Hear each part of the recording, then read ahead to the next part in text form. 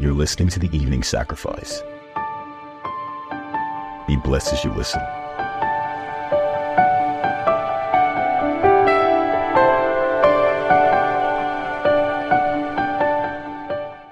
Hallelujah.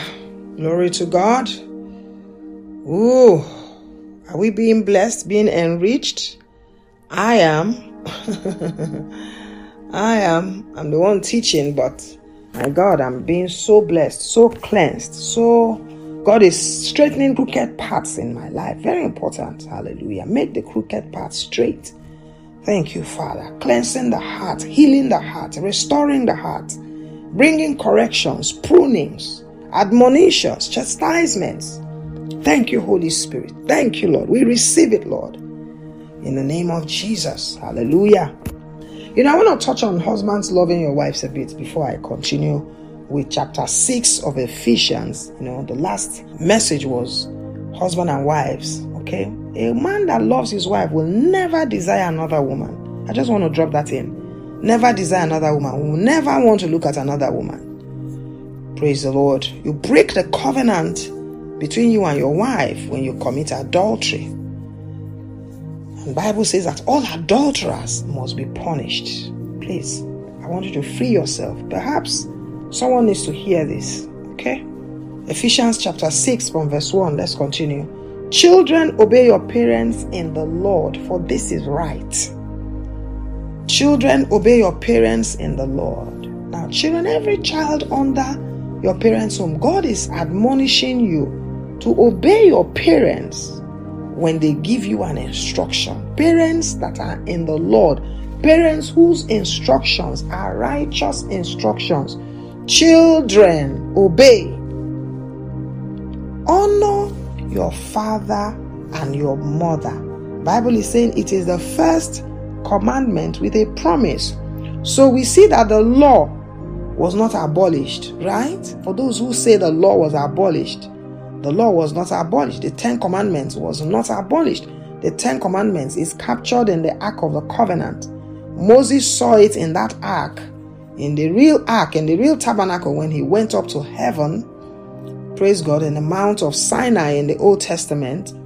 And it is those commandments that have given flesh to all the instructions we're reading in the epistles as open to us by the Holy Spirit, or open to the writers of these scriptures by the Holy Spirit. So the first commandment is honor your father and your mother. What does it mean to honor? To hold them in high esteem, to fix so much value, to place so much value on them, to venerate, to revere, to fear. That is what it means to honor your father and your mother. Bible says it is the first commandment and it comes with a promise. What is the promise? That it may be well with you and that you may live long on the earth. So don't risk early death. Don't risk chaotic life. Things not going well with you because you dishonor your father and your mother. Particularly when you have parents who fear the Lord. Too risky to dishonor them. Too risky to not obey them. Too risky for your life, my child. Hear the word of the Lord. Verse 4, back to fathers again. And you fathers, provoke not your children to wrath. Many fathers raise their children high-handedly with so much wrath and anger. Never punish a child with anger. Never punish a child with wrath. Please, fathers, you change the makeup of children when you raise them with anger, when you raise them with wrath, when you punish them with anger and wrath. You twist their personality. They change personality. Some will become timid for life. Some will become fearful for life.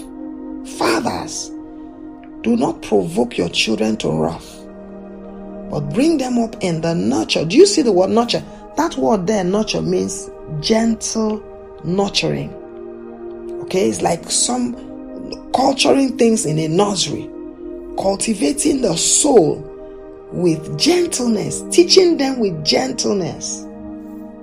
Fathers leave this part for mothers to do, but it is actually the job of fathers, because it is fathers that have the responsibility. They are the captain of the ship that we're in, the families are in. So it is their job, their responsibility to nurture their children and admonish them, bring them correction. God is not against admonishing. God is not against correction. God is instructing fathers to admonish the children, exhort them, remind them of righteousness, remind them of godliness. And when you do it with a gentle spirit, a loving spirit, a calm spirit, the children will follow you. They will follow you into the fire if you run into fire.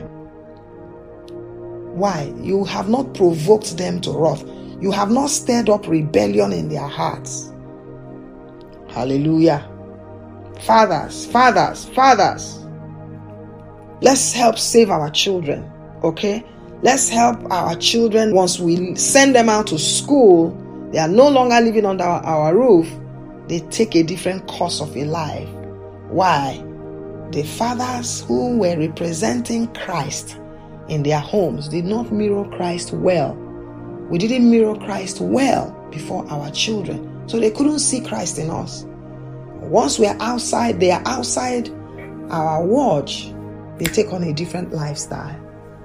Hallelujah. God forbid that this should happen to our children. But fathers, it's in your hands. Amen. Verse 5, servants. This is talking to servants now. Be obedient to them who are your masters according to the flesh, with fear and trembling. It looks like we just have to have this fear of God in our hearts towards our people, towards anyone who is in authority, towards our fathers, towards our bosses. Now, servants don't just mean housemates or drivers or cooks or stewards.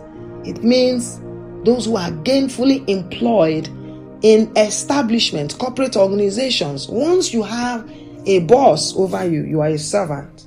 Be obedient to your boss. Okay, serve them as if you're serving God. Serve them with singleness of heart. Serve them as unto the Lord. Do your work, do it well. Don't do it haphazardly. Do it excellently well. Give your heart and do your work as a servant, not with eye service. Okay, don't do it for eye service sake. Only when they are watching. When they are not watching, you go in a different direction. Praise God.